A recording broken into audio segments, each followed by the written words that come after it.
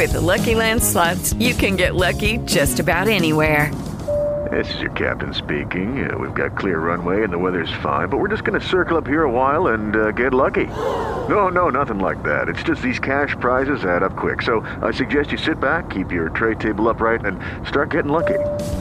Play for free at LuckyLandSlots.com. Are you feeling lucky? No purchase necessary. Void where prohibited by law. 18 plus terms and conditions apply. See website for details. Bad blood between father and son. That was what the police called it today. Fans this afternoon who passed the family home where it happened played his music and prayed for the soul from which it came. Well, there's God and the devil. And the devil just won this one this time, but still the force of God's going to win in the end, I think. The dispute, authorities now conclude, began Saturday night, an argument over insurance between the 69-year-old minister and his renowned son. The shouting continued Sunday, and then the argument turned physical. There was some pushing and shoving, and apparently Marvin Jr. was getting the better of that, and the mother interceded and separated them. Moments later, the father reappeared. He had a handgun with him, and he fired 2 shots, fatally wounding Marvin Gaye. No drugs, no alcohol were involved.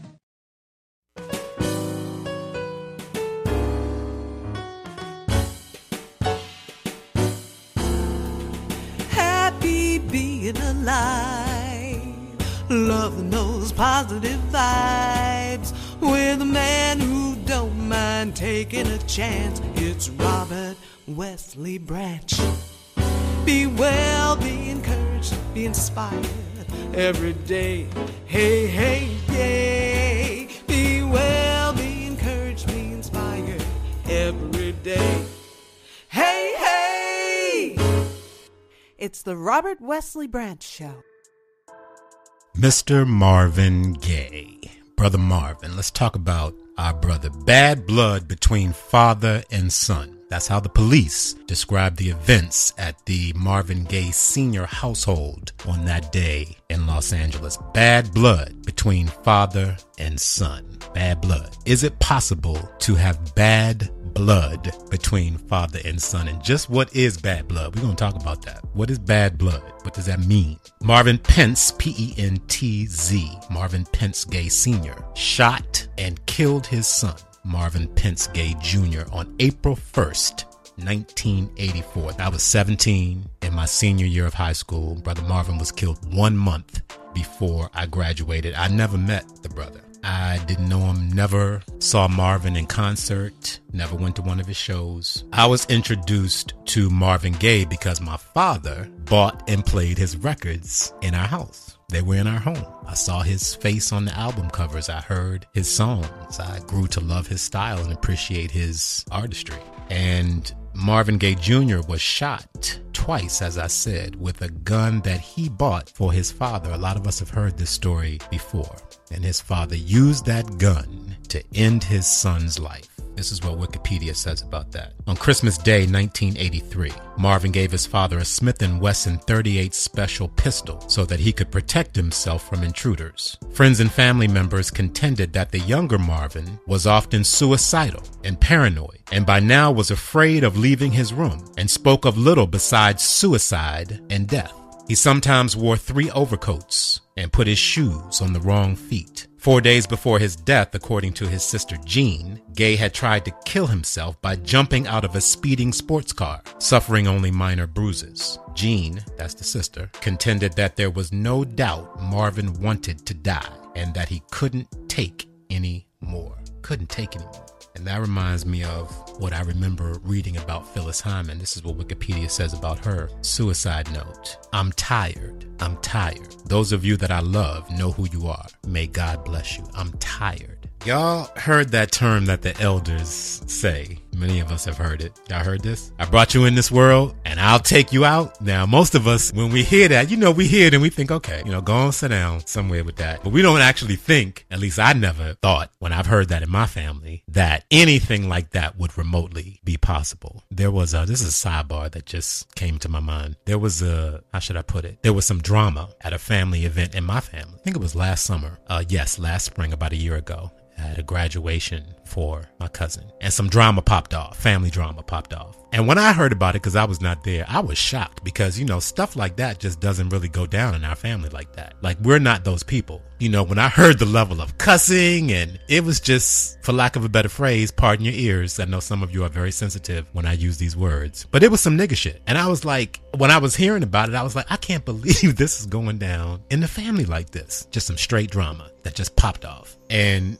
I think about that in the sense that it would be surprising to me if anything like what happened to Marvin Gaye Jr. happened in my family. I would just be shocked because we just don't tend to roll like that. But that saying, I brought you into this world and I'll take you out, that appears to have been the case in this particular father-son story, Marvin Gaye Sr. and Marvin Gaye Jr. And it is a very long way, brothers and sisters, from being born in Washington, D.C. in 1939 to being shot twice. His father shot him once, then he moved in, shot him in the chest first, then he moved in and shot him in the shoulder at point blank range. It's a long way from being born in Washington, D.C. in 1939 to being shot twice by your father in a house in Los Angeles in 1984. That, brothers and sisters, is a long and winding road. How does it come to that? Where your father takes a gun and ends your life. How does it all come to that? We're going to talk about that. Let's talk about the father, Marvin Gaye Sr., because this is what Wikipedia says about him. These are some excerpts. Marvin Gaye Sr. was born the first of 15 children. The first of 15 children. 15 children in Kentucky. So let that sink in. That's a lot.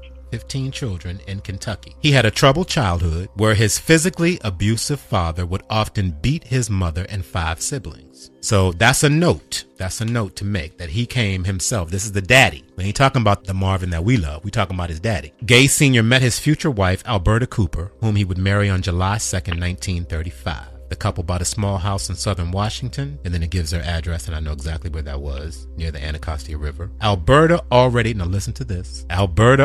had a son named Michael, but believing he couldn't raise another man's son, Gaye Sr. sent Michael to live with his sister-in-law, Pearl. So he marries this woman with a son. What? Okay, he marries this woman. He knows she has a son, and he sends the son to live with her sister because he can't raise another man's child. Messy. So now, let me just remind the viewers that we're talking about conscious fatherhood today. Another note. On April 2nd, 1939, their first son, Marvin Jr., was born. And then shortly after that, there were other children born. In 1970, Gaye would later this is the father now. In 1970, Gaye Sr. would later father a son named Antoine Carey with another woman as a result of one of his extramarital affairs. So 40 years after he married this woman, Marvin Gaye's mother, he had an affair and fathered a son with one of the women he was having an affair with. That's the daddy. Alberta Gaye later stated that her husband hated Marvin Jr., as she told David Ritz in 1979. David Ritz is the biographer. He wrote Divided Soul, The Life of Marvin Gaye. This is what Marvin Gaye's mother, Marvin Gaye Jr.'s mother, told David Ritz in 1979. My husband never wanted Marvin, and he never liked him. He used to say he didn't even think he was really his child. I told him that was nonsense. He knew Marvin was his, but for some reason, he didn't love Marvin. And what's worse, he didn't want me to love Marvin either. Marvin wasn't very old before he understood that. Now here's what the father told David Ritz in 1979. It was important that I have a male child. A namesake is what I wanted. The day he was born, I felt he was destined for greatness. I thanked God for the blessing of his life. I thanked God for Marvin. I knew he was a special child. It goes on to say here that eventually Mr. Gaye Sr. withdrew from social life. He was a very strict Christian man who belonged to a very specific sect of Christianity, SECT, that was very restrictive in its teachings. And it says here that he eventually withdrew from social life, developing alcoholism, and was involved in cross-dressing, which humiliated his son, Marvin Jr., the one we love, humiliated his son, who at the age of 12 spied on his father dressing in his mother's clothes. Let's let that sink in. At 12 years old, Marvin Gaye caught his father. Not even caught. He was peeping in on his father, dressing in his mother's clothes. Let that sink in. Following Marvin's musical career beginnings, he refused to be in the same room with his father for a number of years. This decision led to Marvin adding an E to his final name, which was done to quiet any rumors of his own sexual orientation, to emulate his idol Sam Cooke, and to add more distance from his father. So the family name is Gay. Marvin added an E. And And I can understand why. You catch your father in the closet dressing up as your mother, and questions as a 12-year-old begin to develop for you. Most notably, am I the same way? I think any of us would ask that at that age in our journey. So years later, when he was putting himself forward before the public, he added an E to his name. It also takes me back to something that I read in this book, The Strength of a Woman, the Phyllis Hyman story by Jason A. Michael. The Strength of a Woman, the Phyllis Hyman story by Jason A. Michael. On page 230, it says this: to select friends, she was more specific. She spoke of giving herself the gift of death for her birthday, that she was tired of it all, said one such friend who requested anonymity from the New York Daily News reporter he later spoke to. On Thursday, June 29th, Phyllis phoned Danny Poole, whom she'd kept in touch with sporadically in the years following her early 80s romance. Bluntly, she told him she planned to take an overdose of sleeping pills on July 6th, her 46th birthday. So when you think of both of them speaking of being tired, Marvin saying, I just can't take it anymore, you ask yourself, at least I ask myself, and I've been asking myself all week, what is it I think about Prince died of a drug overdose? And they just released this week that Prince had, in their words, an excessively high amount of fentanyl in his system. That drug alone is like 100 times more powerful than heroin. So to have an excessive amount of that in your system, one has to ask oneself, what am I trying to do here? Does it take that much to comfort my pain, or is there something else going on here? Phyllis Hyman took overdose of pills, laid down, died before a performance that night. Marvin Gaye, I sent my co-host during the opening a picture of him on stage in one of his last performances, damn near butterball naked. All he had on was some like bikini briefs, stripping down before the people. And when I saw that, to me, I knew what I was looking at. And I was looking at a man who was doing public penance, P-E-N-A-N-C-E, public penance. Penance is a harm you do to yourself based upon your belief that you have sinned and done wrong before God. And when I saw that man standing on stage like that with his drawers on, stripping himself bare before the public, humiliating himself. You can even look in the picture if you look it up. His head is hung low. It's shame that you see there. It's not even a braggadocio, machismo. Here it is, ladies. Here it is. It's not even that. It's like you can just see him hanging his head naked damn near before the audience going, it has come to this. And people who are at those shows, even Gladys Knight speaks about this. You can look it up. She says, when I went to see him, one of his shows at that point, I knew we had lost him. Another person said he just couldn't hit any of the notes. It was a shell of the Marvin that people knew. How does it come to that, brothers and sisters? How are you a Whitney Houston with that kind of gift? And we watched over the years as that gift just waned, to her standing on stage in Europe, struggling with these songs, struggling to get anywhere near the notes that she once reached so effortlessly. What is that drives those of us with that kind of talent, or with any talent, to want to destroy ourselves along the journey? What is that? We're going to talk about that. What is that? So we're going to talk about the bad blood, and we're going to talk about something else that Marvin said too, because Marvin was telling us his story. There's a reason why I played all those clips, because if you listen very carefully, for those who had ears to hear what our brother was talking about in some of those clips, he was telling us a lot of things. He said, I'm a bit of a manic depressive anyway. Most of the time I put on a bit of a face and act, but I'm depressed most of the time. That's what he said. I am probably quite schizophrenic. That's what he said about himself. I'm a lot of people. I'm a lot of things. And I just have to express all of myself. That's what Brother Marvin said about himself. I was a manic depressant at my low ebb. Didn't Maya Angelou, our late great departed sister, didn't she teach us that people are always telling you and showing you who they are? And didn't she admonish us to believe them when they're telling you? Was that brother diagnosed or undiagnosed? He certainly diagnosed himself, but was he seen by a clinician and diagnosed as someone who suffered from chemical depression, chronic chemical depression? I don't know the answer to that question. And was he ever treated for it? Which I think is an excellent question. And I don't know the answer to that either. I suspect not, or he might be alive today. At 44 years old, right, after all that we know about him, after owing the IRS millions of dollars and exiling himself to Ostend, Belgium, O-S-T-E-N-D. It's a city in Belgium. That's where he went. He had a patron there, a man named Freddie Cozart, who befriended him and gave him shelter when he needed a place to go. And he actually got clean. He achieved sobriety over there in Belgium. And Midnight Love, his last album, was released, and Sexual Healing was on that album. And the acclaim of that single hitting the way that it did, becoming a hit, brought him back from Belgium over to the States to tour. And on that tour, or slightly before that tour, he resumed his relationship with cocaine and ended up in what is called cocaine psychosis. That's what it looks like when you heard earlier when I read from Wikipedia that he was wearing 2 or 3 overcoats. He was wearing a bulletproof vest that he insisted upon wearing all the way until he got on the stage, and then he would take it off because he thought that people were trying to kill him or out to get him. The paranoia that comes with extended drug use. That's what he was experiencing. So after all of that and that tour in '83, he moved into his parents' home in Los Angeles. So that's why he was in that house that day, because he had moved back there. Think of all the living our brother had done until that point in his life. And then he moved back into his parents' home, a house, by the way, that he bought them. He bought that house for them in Los Angeles. And he ended up moving back in that house, even though he and his father were on rocky terms. And it even says here, and I do think this is true, when I think about our brother, this does tend to, and all that I've learned about him, this does tend to ring a bell for me as being potentially true. Frankie is his brother. And after the shots were fired that day in Los Angeles, Frankie ran into the house. I'm reading from Wikipedia. Frankie ran to the house and carefully walked into the hallway to his brother's room, not knowing if his father still had the gun, whether his father was still in the room, or if his brother was dead. After walking into Marvin's bedroom, an emotional Frankie held him as Marvin lay there,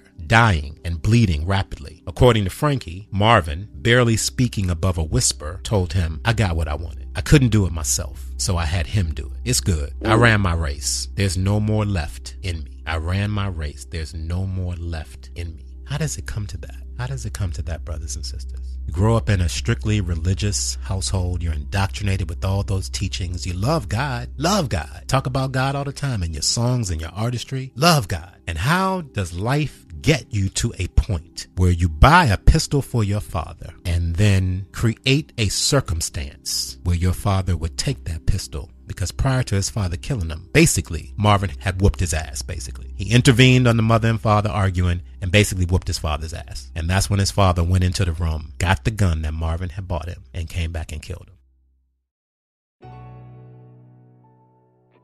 We're talking about Marvin Gaye, and yet there are pieces of his story that are applicable to many of our lives, particularly when we talk about abuse and addiction and abandonment, sexual abuse, sexual confusion, violence, drugs. If you heap fame and celebrity and money on top of that, it's a toxic cocktail for many of us. It's a toxic cocktail. Something happens to a child coming into this world as a newborn, and X amount of years later, wanting to kill themselves the way Phyllis Hyman did, overdosing the way Prince did, smoking herself to death the way Whitney Houston did. Something happens. What is that, brothers and sisters? What happens to us? How does life get inside us in that way and bring us to those particular things? Many of us experience down times. I certainly have been there, and anybody who listens in this space knows that I have been there. And there are times, yes, when we give up. I've been there too. So it is a grace that we survive and continue. But if you listen carefully to these stories, Marvin had tried to kill himself on multiple occasions. Phyllis Hyman, it says in this book I just read from, had talked about suicide. Her sister said, I can't remember when Phyllis didn't talk about suicide. She had always talked about suicide. So a lot of us know a lot of things about people in our family, and a lot of us aren't saying a damn thing. Let's talk about that. Right.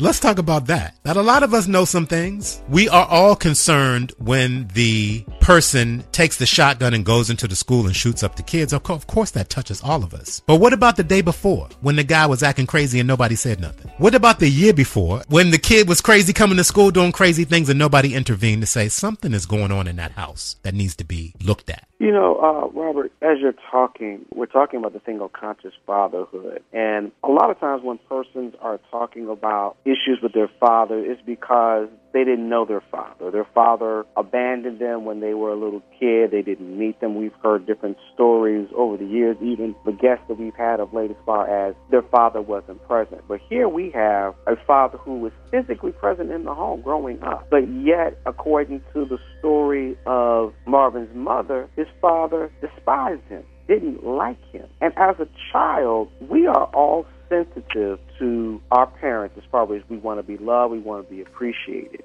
Just from a personal note, you know, we had my father on a couple weeks ago, and my father and I have a wonderful relationship. But one of the things that we also discussed was the fact, until I grew up and got to know and understand, in the beginning, there was a lot of things I didn't understand, and some of it was self-perpetuated as far as I thought my dad didn't like me because it seemed like to me he favored my brother and my sisters over me, and wondering why was that until I got a better understanding. Some of it was just insecurity, and some of it was a realization of trying to figure this out as he grew up because I was the first child. So children pick up a lot of different things, and as far as it can cause a lot of harm. What's wrong with me? Why don't my parents love me? Why doesn't my father call me? Why doesn't my father do? And he's sitting right across from you. So when we're talking about conscious fatherhood, we're talking about being consciously present, not just physically wise, but providing some emotional stability and love and support so these gates of death and destruction in our own personal lives can be avoided. But when that's absent, or the father is creating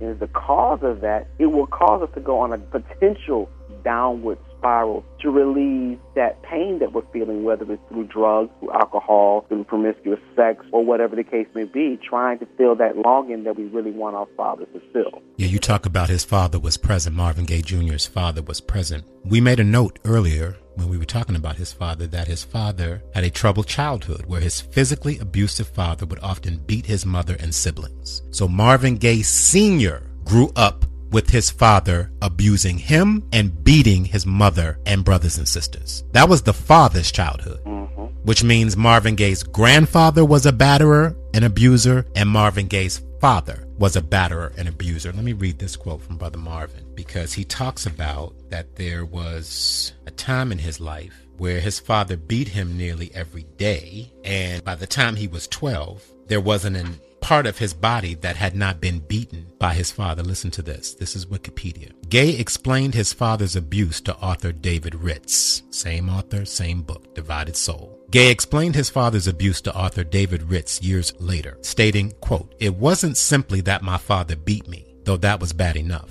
By the time I was 12, there wasn't an inch of my body that hadn't been bruised and beaten by him. By the time he was 12, there wasn't an inch of his body that hadn't been bruised or beaten by his father." And what that does, brothers and sisters, it causes trauma. What is trauma? What is trauma? Psychological trauma is a type of damage to the mind that occurs as a result of a severely distressing event. I'm reading from Wikipedia. Trauma is often the result of an overwhelming amount of stress that exceeds one's ability to cope or integrate the emotions involved with that experience. I'm going to read that one more time. Psychological trauma is a type of damage to the mind, the M-I-N-D, that occurs as a result of a severely distressing event. Trauma is often the result of an overwhelming amount of stress that exceeds one's ability to cope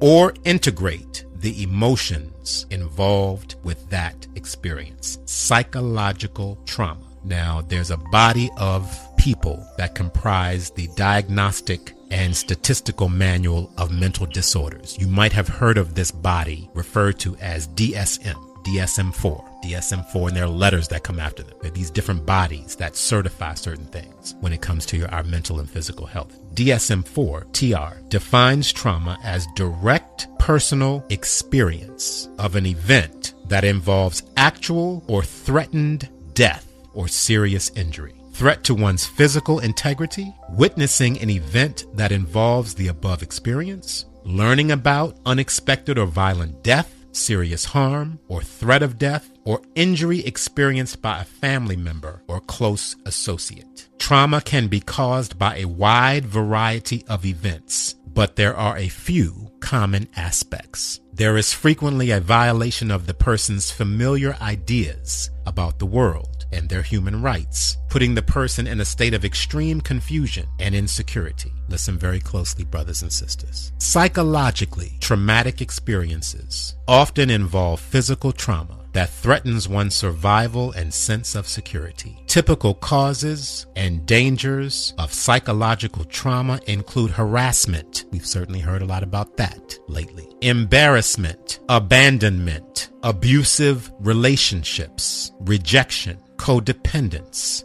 physical assault, sexual abuse, partner battery, employment discrimination. Dante, you know a lot about that in your line of work. Police brutality, judicial corruption and misconduct, bullying, paternalism, domestic violence, indoctrination, being the victim of an alcoholic parent, the threat or the witnessing of violence, particularly in childhood, life-threatening medical conditions, and medication-induced trauma. Last thing I want to say about that, I'm reading from Wikipedia under psychological trauma. Some theories suggest childhood trauma can increase one's risk, R-I-S-K, risk, for mental disorders, including post-traumatic stress disorder, depression, and substance abuse. Some theories suggest childhood trauma can increase one's risk for mental disorders, including post-traumatic stress disorder, depression, and substance abuse. So brothers and sisters, in some way, on some level, all of us have experienced trauma in some way as a result of our childhood and the experiences we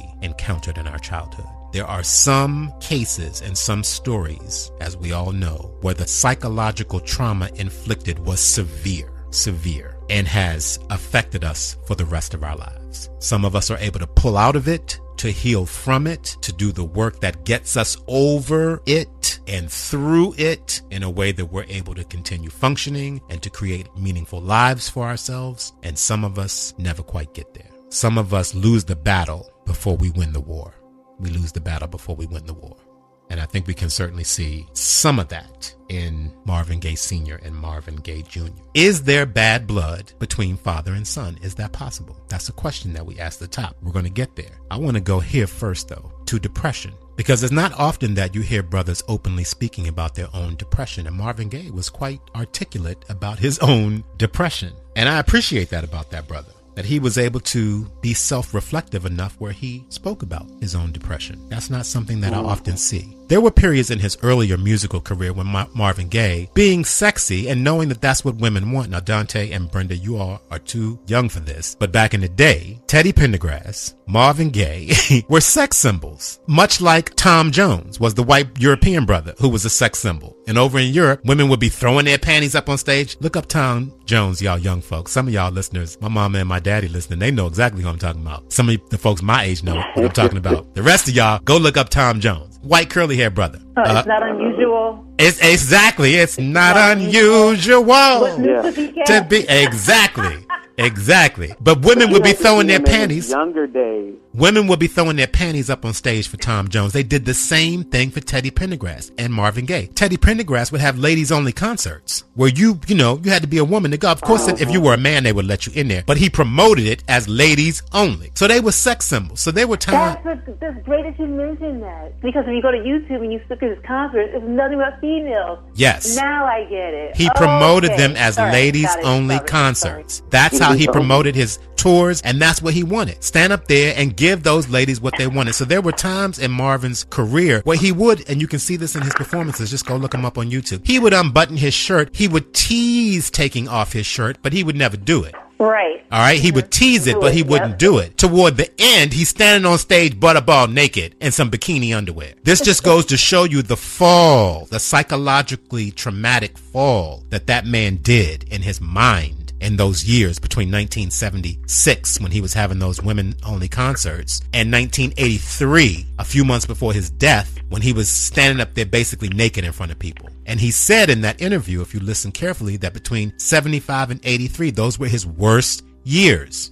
Those were his worst years. So the psychological trauma, if left unchecked and left untreated, brothers and sisters, will take its toll. That was 34 years ago when he died. So let's take it 10 years before that and say 44 years ago. Well, obviously there was no Facebook, there was no YouTube, there was no Instagram, there was no social media, there was no fax, there was no email, there weren't even computers. This was a very different time, And you needed a kingmaker at that time. Now you don't need a kingmaker. You don't need to be spotted in a nightclub and quote unquote discovered. You can discover yourself by standing up in your living room, pointing your camera towards yourself, and just wailing live on Facebook. People can say, oh shit, he can sing. This was a very different time. And there it is. This was a very different time. You needed a kingmaker. You needed a Berry Gordy. You needed somebody to find you, to send you to finishing school, to teach you how to stand, to teach you how to dress, to teach you how to give interviews, to teach you how to be proper, and to go out there and teach you how to sing, in some cases, teach you how to dance to the music you were singing, teach you how to be a performer. You needed somebody to make you a star. That was the business. So when you found that person, you gave them all of that responsibility. And what you focused on was being a student and mastering your craft and doing that singing. That's what Marvin spoke about. I'm just a singer. I sing the material. I can't get into the business. You heard him say that earlier. I don't get into the business of it. That's that old business model. And what that would do to our brothers and sisters is that they would wake up one day. Yes, they were famous. In many cases, they were even wealthy. Yes, they couldn't go to the store because people would know who they were. Yes, they couldn't walk down the street. Yes, they showed up in limousines. Yes, they lived in big houses. What they realized is that they didn't own a damn thing. They didn't own a master recording. They didn't own a damn thing. They were puppets. And then also, too, as an artist, being a creative soul, you're trying to evolve. So then when you try to evolve, it's conflicting with the machine that has been created to make you that star. So now you don't own anything. I'm trying to grow, and I'm experiencing new ideas of creativity and enlightenment, and it's conflicting with everything. And then with the trauma of getting to that point all mixed in together, you have a perfect storm for self-destruction. Well said. When you're talking about the artistry, with the conscious fatherhood aspect, with most fans, they identify with artists because there's something that they can identify with. And most artists, Prince, Phyllis Hyman, Marvin Gaye, Michael Jackson, they had a level of pain and trauma that they dealt with, that they were able to bring it out in their music. And most of the time, if you want to know what's going on in their lives, listen to the music of the artist, and you can know what they're dealing with, if they're pain, if they're hurting. But sometimes, because as fans, we identify with it, like, oh yeah, they singing my song, ooh yeah, they just touches the soul, not realizing they are physically going through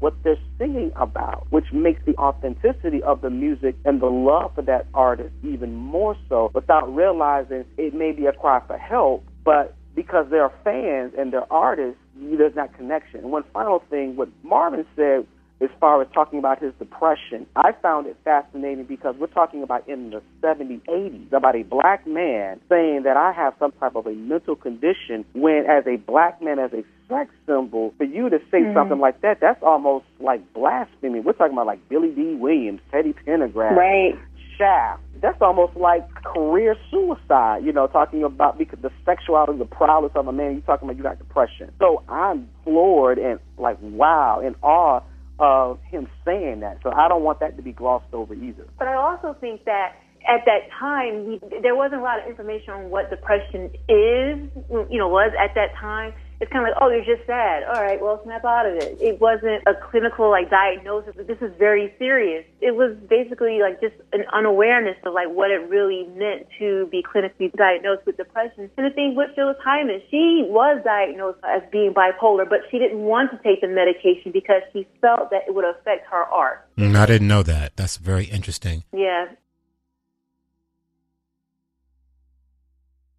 My family had little or no influence on me choosing this as a career. They were very supportive, but I never sang in church. I used to sing in school choirs and college choir. And then in 1971, I was asked to join the New Direction, which was a group out of Washington, D.C., headed up by Dick Morgan, a wonderful pianist. And I joined the group, and I really liked being on the road. I liked singing professionally.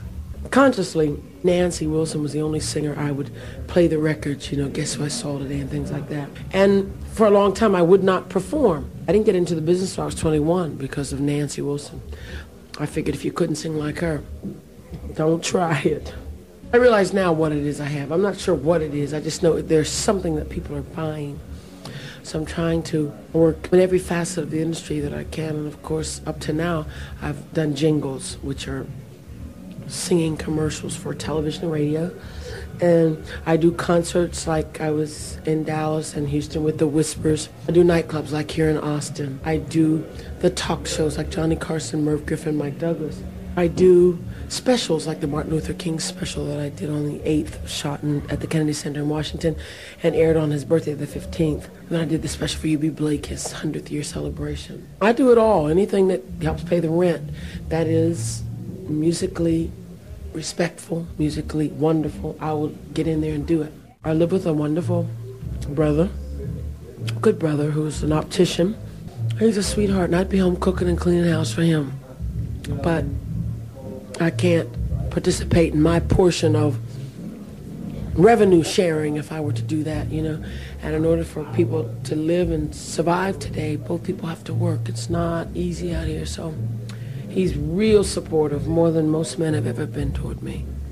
I have written some material, but I've never produced anything on myself other than in the studio in demo form, which is kind of the product that you put together before. Pre-production is what you put together before you do the actual record. I've produced, and on that level, I enjoy what most girls like to do. Pretty clothes, makeup. I love children. I love my old man. I take good care of him. I love men. I love my female friends. I just like to do what normal people do. This is my job. This is a gig. I come to work at a certain time. I do my gig. I leave. It is more intricate and more personally involved. It makes your mind do strange things on you because you have people idolizing you and you're always being attended to and people are always pushing you. They want things from you. I would advise women to give it very careful thought because of the way society is, because of the way we're raised, because of our mental interpretation of what's going on. I would tell chicks as a rule, don't hang. It's not happening. It's really, I love it. I love people, but the business really isn't worth it. For a woman's, unless a woman is a real strong, almost arrogant and detached from all emotional involvement, it's very difficult. If there's a girl out there that's got a great voice and has very little emotional involvement with people and stuff, I say right on to her because she will be successful. Those of us who are very emotionally attached, like myself, who's a Cancer with Sagittarius, Moon and Rising, it's not easy for me. And girls today really must dictate their own lifestyles. We can't let our husbands do it, our boyfriends, even our fathers once you reach a certain age. We learn from our parents. We learn from the male influencers.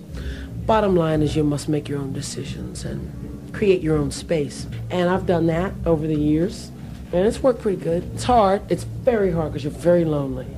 Women are very much alone.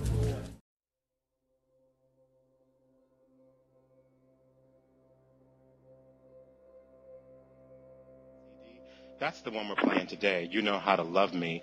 Welcome back. Okay, so today we are enjoying the music of Phyllis Hyman. As many of you know, on the afternoon of June 30th, 1995, Phyllis Hyman took her own life. She committed suicide by overdosing on pentobarbital and secobarbital in her New York apartment. Her suicide note read in part, I'm tired. I'm tired. Those of you that know that I love you, you know who you are, and may God bless you. She was 45 years old, and Phyllis Hyman, this is not breaking news, had a drug problem. And we all know that addiction comes in many, many forms, not just drugs and alcohol. Some people are addicted to sugar, others are addicted to money, some people work too much, other people gamble too much, some people can't stop smoking, some people can't stop lying. The list goes on and on and on and on and on. And what we want to talk about now is what draws us into addiction and what we do once we find ourselves caught in its trap. So Glenn, you've been very open in the past about your journey with addiction.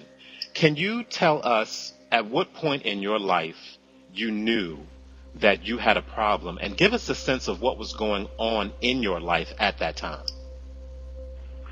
Well, things were falling apart. You know what, and I'm kind of emotional here when I listen to you talk about Phyllis Hyman and the part where she said that she was tired. There's an emptiness that a place that you get to, you know, drinking and drugging started off for me as like a social thing.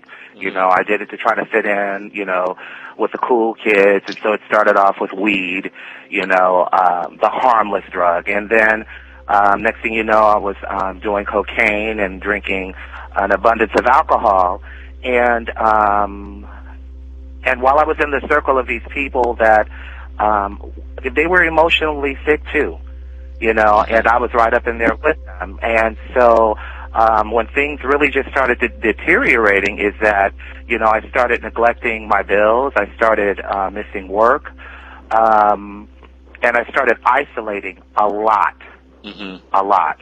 And I actually tried to commit suicide, you know, a couple of months prior to me leaving my last employer because I had just gotten sick of the depression. Because, see, you know, the addiction is a progressive illness.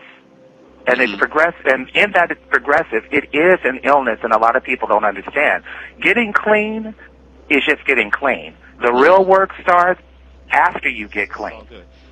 I want us to just walk it through, and I want to engage in this conversation with you, because I remember in my own life, age 14 was the first time that I ever smoked a joint at age 14.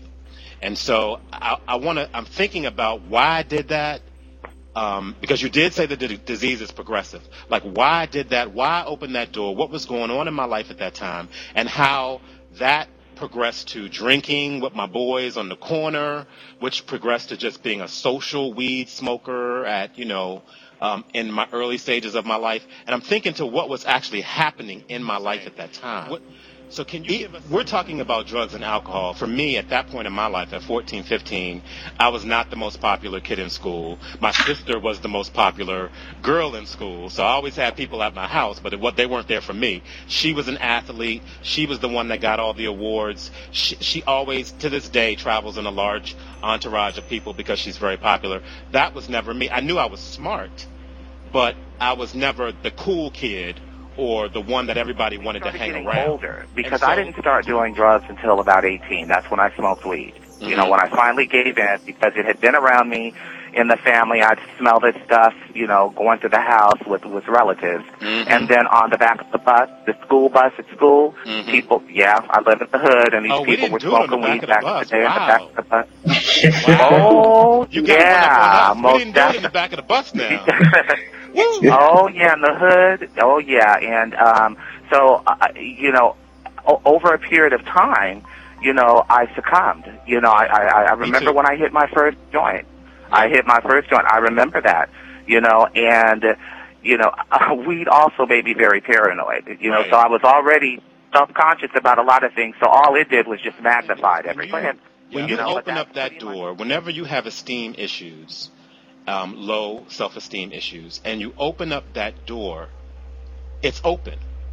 And you go on in your life and you begin to find ways to medicate, to anesthetize against some of the feelings that you're having and the things that are going on in your life. And you're right, it does get progressive. And you told us about how that time when you realized that this was sort of out of control for you. What was the first step once you realized that this is a problem for me? What did you do then? You know what?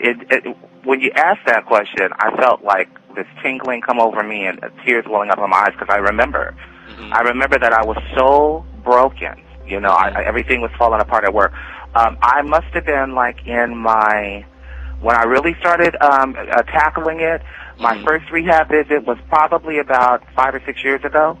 Okay. You know, I remember I hadn't bathed in like days, and I actually called the doctor as opposed to killing myself. You know, I went to the doctor, and I sat there on that table, and I didn't want him to look at me. I didn't want him to touch me because I smelled, and I was just broken. You know, and that must have been when it hit, because I had been dealing with this for years. You know, but when it hit was like in my early 40s. I'm 46 now.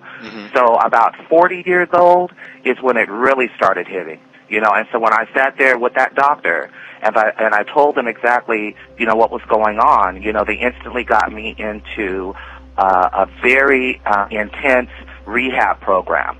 You know, and that's where I began the education about the disease of addiction, because, like you said, you know, you're opening Pandora's box, and a lot of the times you don't even know. Yes. Yeah. And once that box is open, unless you live consciously, it's going to stay open. And unless you consciously try to close that door, it will grow. We're talking about drugs and alcohol, and I've noticed how the room has gone quiet, and that's okay. because I want to have this conversation with you just the way that we're having it. And I think it's important for people listening, because there are a lot of people listening who socially do drugs, who socially drink. I have certainly been one of those people in my life. I think there does come a time when I did connect the dots that, Robert, you do not love yourself. In fact, you're trying to kill yourself. Because if you loved yourself, you would not do this. If you loved yourself, you would not overdrink, you would not drug, you would not treat yourself as poorly as you do. Yeah. You know, because a lot of times, and I can tell you in my life, people think I have it all together. People think I'm so positive because I've had great jobs and I'm pretty smart and all that package, which is all true, is true. But the other side of that, and drugs do tend to do this to you, there's a dark side. There's a side that I isolate. There's a side that I keep away from everybody else, because you have to evolve in your own process as a man, as a human being, as a spiritual entity, where you fit into the world. And a lot of people walk around saying that they love themselves, but when you really love yourself, you don't do things that will kill you. You don't do things that will tear down your spirit. You don't do things that are contrary to the love that you say that you have for yourself. And so for me, I did make a connection. I never went to a rehab or anything like that, but I did have to get with myself and say, Robert, I had to realize that I like myself. And this happened for me at 33. I'm 43 now, so this is about 10 years ago. When I looked into the mirror, and it was probably the first time in my life where I really said, I really like you. Like, you're a cool guy, you know? And I had never felt that way about myself before. I heard it from other people, but I had to own it for myself, and that did begin to change a lot of my self-destructive behavior. What I'm trying to get to in this conversation is an understanding, and maybe I'm wrong, so push me around here. But if there's something in your life that you do that you cannot stop doing, that is an addiction. And we all have that. Absolutely. I think it's easier to look out and say, my friend is struggling with this and my sister has that. But I'm talking about every single one of us has something that we continue to do that is not healthy for us. It might not be drugs and alcohol. It might not be sugar. But if you can't stop doing it, I'm trying to get us to look inward and not out at other people. Hold on, because, okay, so we're all there. Now we're at a point of common understanding, okay? So we acknowledge that these things exist and that they're problematic. Is it that we don't love ourselves enough? Why do we continue to do something that we know is killing us? What is that? What does that say about me? That I continue to do for me, I think it's escapism, and that's the reason I reluctantly put them all together, because, you know, someone who feels the need to drink 17, 18 beers or 5 or 6 or 7 beers after work every night, I don't see that the same as, you know, Maisha loving salt and, you know, putting salt all over her food, or having, you know, four scoops of sugar in her coffee. I got you. I got that. I understand that there are different levels. I want to move beyond that to the why of it. Why, as human beings? I just want to talk about human nature. Maisha just said she's aware. I think we have lazy minds. We don't take control of our minds. We have the ability to conquer anything. Yes, I believe that we're born with the ability to take control of our lives through our thinking. Yes, and if we allow our brains to be lazy and we don't stop to say, okay, I don't need that drink. I'm not doing that. I don't need that sugar. I don't need to screw this man tonight. That's right. You're responsible for yourself. Nobody else can do that for you. And we tend to not address that aspect of what our own power. Then we have the power to do that. I believe that I have the power to stop doing all of this. Michelle, there's a difference between somebody who has the disease of addiction. Their outcomes are different. I understand that. But the point of self-mastery that Maisha brought up is where I wanted to get us to go, to a place. We only use 17% of our brain power. There's a whole lot available to us that we don't access. And you can master yourself. You can master your behavior. You can master your thoughts. You can create from your mind and your words and your actions exactly what you want in life. So if I, and this is the burden for me because I've had that awareness for years. I mean, I've been conscious for years, but continued to do things that would kill myself. Most of us wait until the doctor says your liver is bad, your heart is bad, you got cancer, you're going to die, and then we stop drinking and stop doing drugs on a dime. But you do not Robert, mastery of the mind is a whole topic unto itself. It is, but I'm glad you brought it up. That's what I wanted to get to. Dear to me, to my heart. You know, I've been writing out a lot about it on my blog ever since you asked me to be on the show. And that's a form of therapy. And like I think it was Maisha or Michelle said, that it has a lot to do with investing in your mind and trying to retrain it. Because on this thing that I saw on television, especially dealing with cocaine, and they did the little lab rats and all of this stuff, but what they said is that a lot of the times, a person that is on cocaine the mind is controlling everything. Not the person itself, not the soul, but the mind is so predispositioned to getting that coke or getting that hit that before the person knows it, they've done it already. You know, so it has a lot to do with working out your issues in your mind and retraining it. And you're right. Yeah. You know, we only use about 17% of our brain. You know, I've heard that before, my people. And I think what you said, Robert, and is we have to look in the mirror every day and look and say, you know what, I'm a good person. Yes. There is good in me, and that is the hardest thing to do. And to tie it back to the Phyllis Hyman, when you speak of her saying she's tired, it is hard to look in that mirror and say, I am a good person, and then hit that road in life and not come back, not feeling good. And so, absolutely, every morning, even if it takes every 15 minutes, you got to look in that mirror and say, I am a good person. I am good. Yes, and you have to learn that the power of your words are very powerful. And if you affirm good words, then that's what I believe in the law of attraction. So I try to say good. I try to say good and do good and think good. And I find that when I do that, good comes to me. If I say I'm tired, I'm sick, those words are venomous. And when I say those words, then I find that things don't happen. Good things don't happen so much. So I think that we need to realize the power of our words, the power of our thoughts. And I just have tons of books and CDs on that. That's something that I'm working on.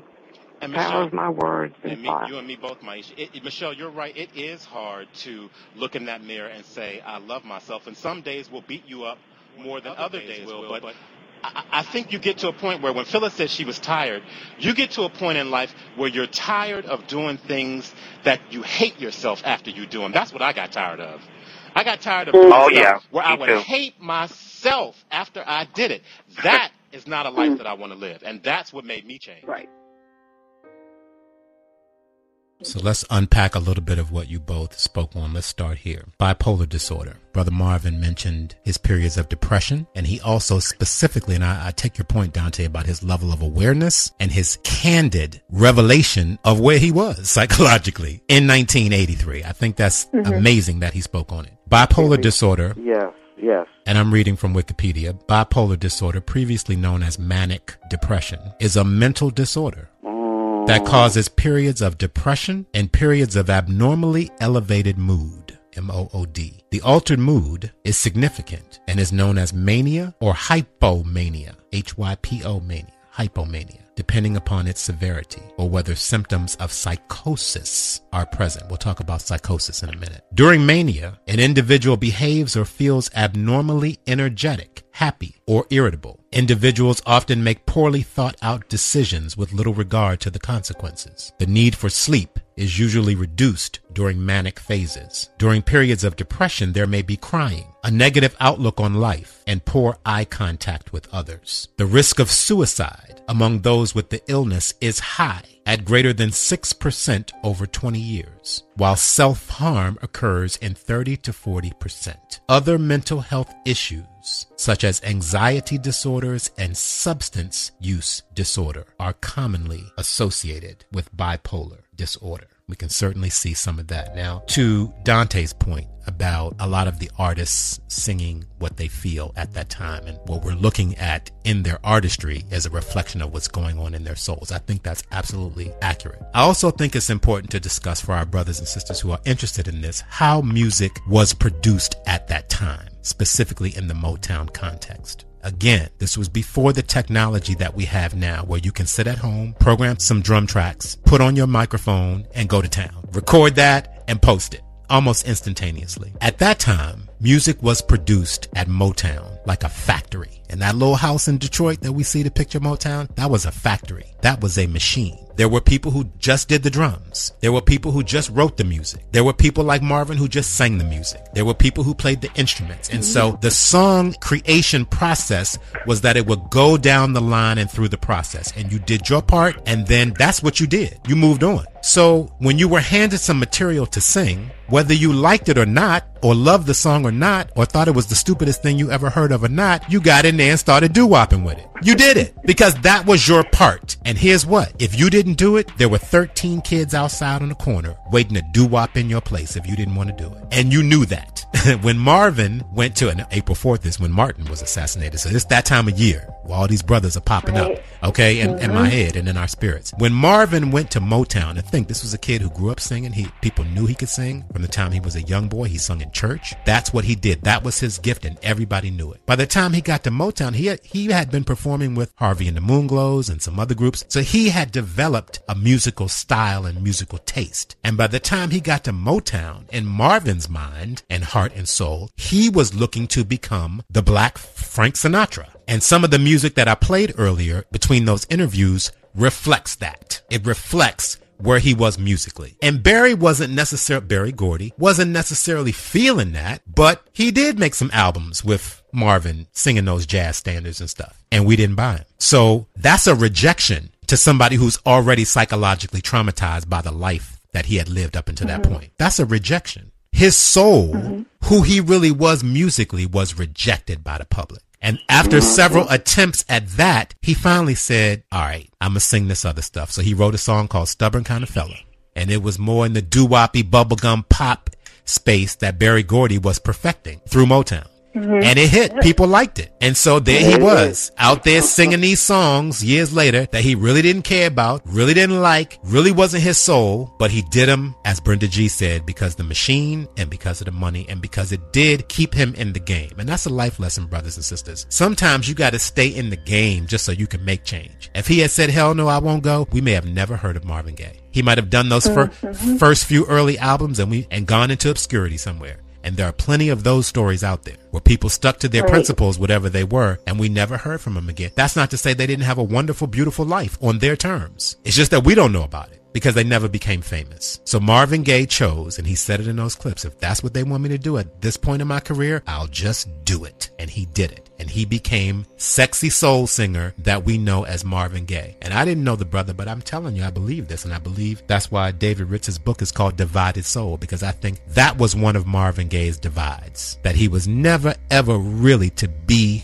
the musical self that he originally wanted to be in this business. He did what we all do in life. We make compromises to keep going. And he made compromises to keep going. We all do it in our own sphere of influence on the stage that is our own life in our own way. We all make compromises to keep going. For example, there are many people, we've talked about this many times over the years, who are going to get up Monday morning and go to a job that they absolutely can't stand, but they do it to keep going. They compromise to keep going and to pay the bills that they've created to keep going. So you end up in a life that you don't love, in work that you don't love, to keep going. And that thought process would reinforce the idea that he didn't arrive, if you will. Exactly. Because he didn't arrive, quote, in his own terms. Exactly. I've arrived as far as what you may say, but when someone says they have arrived, in my mind, your emotional, physical, and mental conjecture have met at the same place. So, but when you feel like your status has arrived, but you're emotionally empty, then you won't feel that you have arrived. Exactly. What I appreciate and respect about him, and there are some life lessons in here too, and he said it. The interviewer asked him, he mentioned Norman Whitfield, who we've talked about Norman Whitfield on this program before. Norman Whitfield was a musician, a songwriter who wrote some of the songs that we all love that we don't know, because many times we don't think of the songwriter.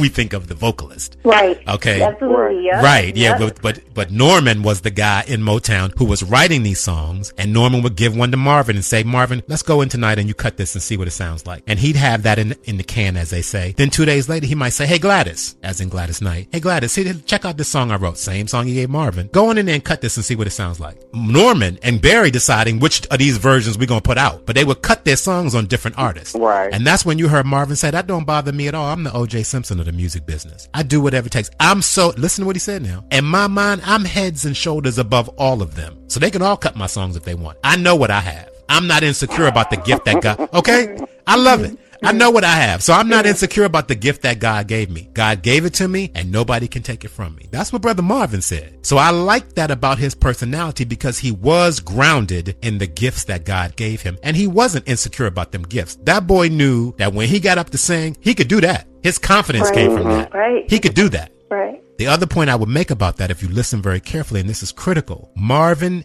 gained the consciousness that I can produce myself. I don't have to put my talent through the Motown machine to do what it needs to do. Here, My Dear, that album you and I were talking about, Brenda, that we love so much that he made in 1978. Here, Marvin produced Here, My Dear. Marvin began to produce himself. Right. Some artists never even get to that point. Their whole careers are in the machine. Right. They're given the material, they're given the song, they sing it, they go out and tour it. That's it. A lot of them aren't producing themselves. So when you move to be able to produce yourself, that's a game changer. And as you heard Marvin say, it made me independent from a lot of those other people there. Smokey Robinson was able to produce himself in many ways. Not everybody has that skill. There are some singers who just need to sing. That's what they do. They sing. They can't necessarily produce themselves. That's a skill. Producing is a skill. And he had that. So that allowed him to be, I even heard Berry Gordy say once that he never quite learned the art of giving feedback and criticism to Marvin Gaye. Because somebody who can produce themselves, you can't just go in and see somebody who don't know. You can go in there and say, you sound better in this key. You need to sing this song this way. It's arranged for you this way. Do it that way. But somebody who can produce themselves, that's different. And go with me, brothers and sisters. This is a musical conversation we're having now. Anybody who plays the piano and who can accompany themselves is producing themselves. Think about that. Right. When people ask me, well, who do you like more, Patti LaBelle or Aretha Franklin? They can't be compared. Because Aretha accompanies herself. She can sit at that piano and play and sing herself. She's producing herself. She don't need nobody for nothing. That's a different class of artist than a fabulous vocalist, which Patti LaBelle definitely is. She is, yeah. She is, but cannot be compared to an Aretha Franklin who can sit down and play and sing behind her own playing. That creates its own ecosystem, and a lot of people can't fuck with that. I'm just saying. And a lot of people don't mess with that, folks. Don't even do that. And Marvin Gaye was one of those brothers who sat down and played and sang. So Marvin was a brother. My point is that Marvin was a brother who could produce himself. At some point, that became bigger than Motown and bigger than Berry Gordy, and everybody knew that. And Marvin knew it. The other thing, and this is the part that I would really like to share with the listeners today, with our brothers and sisters. This is the real essence of why I wanted to talk about Brother Marvin today, because it made me think about our talents. We are each given talents, gifts from the Creator, talents. And what I'm here to tell you, when I hit the equal sign, I've been thinking about this all week. I've been adding, I've been subtracting, I've been dividing, I've just been channeling. As you know, Brenda G, I've been having some back channel conversation with you all week long. I've just been playing this man's music and digging into his life and trying to channel his spirit and say, what was it? Talk to me, brother. Talk to me. Tell me something. Teach me. What do you need for me to know about the journey that you went through down here on this earth? And when I hit the equal sign, this is what I'm left with that I want to share with you. Your character governs your talent. Your character governs your talent. It is your character that determines whether your talents are a blessing to you and to others. And it is your character that determines whether your talents are a curse to you and to others. Your character governs your talent. Just like spirit governs matter, your character governs your talent. That is really important. So you can have talent. We all have them. But it is who you are in your character that decides where that talent goes. Case in point. And this is a person that I point to over and over again in the music business, who I feel, and I don't know her, I've never met her, but looking at her life and looking at her vast career and her level of talent and her level of success, and the fact that you never hear any drama about this woman's life, Nancy Wilson, who has been in the game as long as any of them.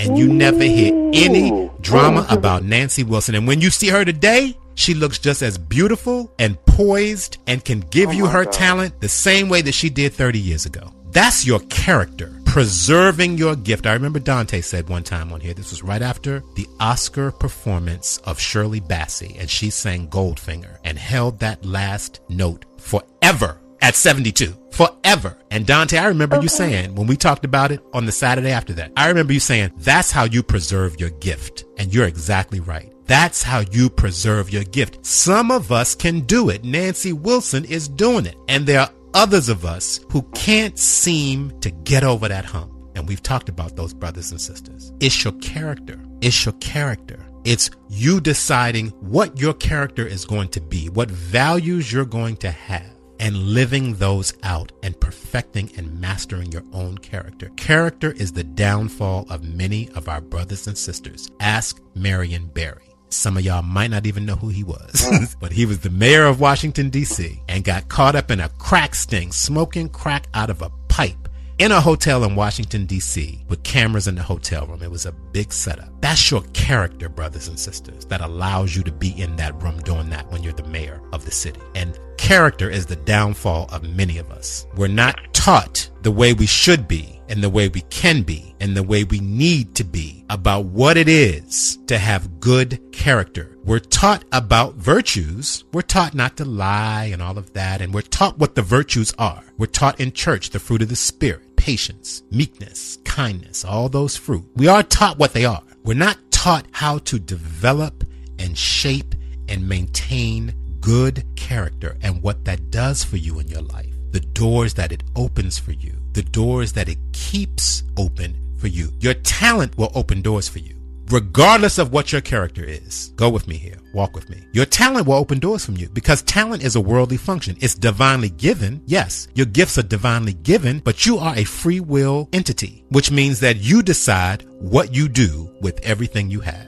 That ain't got nothing to do with the Creator. That's you. That's you, brothers and sisters. That's you occupying this body. That's you making choices and choices moment to moment. I'm going to do this. I won't do this. I'll do this. I won't do that. I'll be this. I won't be that. That's you. And those choices develop character. Be it character we want to emulate or character that we don't want nothing to do with. Character. And your character governs your talent. That's who's in charge of your talent and what becomes of it. Your character. Let's go back. I have always sung. From 3 years old, it was quite obvious that I was a singer. I never decided and had these questions in my mind about whether I was going to be, one day I'm going to be a singer. I knew that I was a singer. I was blessed. I have a gift that was obvious. I started in television when I was 15 years old. I had a TV show. I sang with Sir Raleigh Randolph and his Sultans of Swing. I went to college on a scholarship. But I've always known that I was a singer. The question was, do you want to be in show business? And that was not necessarily a yes. I said no. I knew, I've always been able to separate singing from show business. So it wasn't a question of whether you're going to sing or not. I can sing anywhere. I can sing in my house, I can sing at church, I can sing anywhere, but I don't have to be involved in the recording industry. I don't have to play nightclubs. I might not want to necessarily be on television anymore. So the show business was entirely different. The singing will never go away. That's a part of me, but show business is not. I was very honest about show business.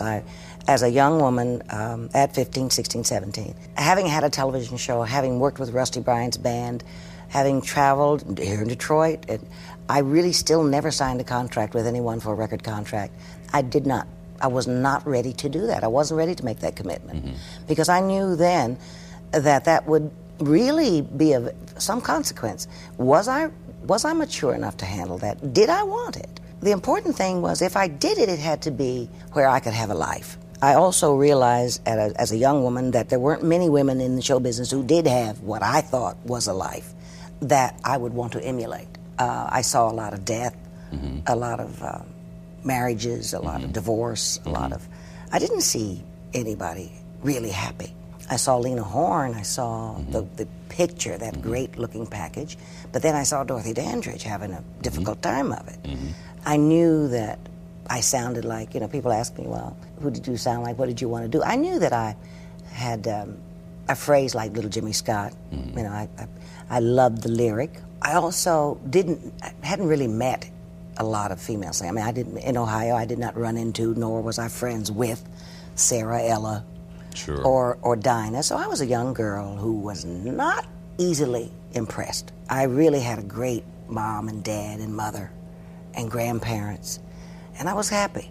I just felt that there's something out here that will hurt you in show business, and I didn't know that at 17, 18, that I was prepared to handle it well. It was very important to me to be a wife and a mother, to be my parents' daughter.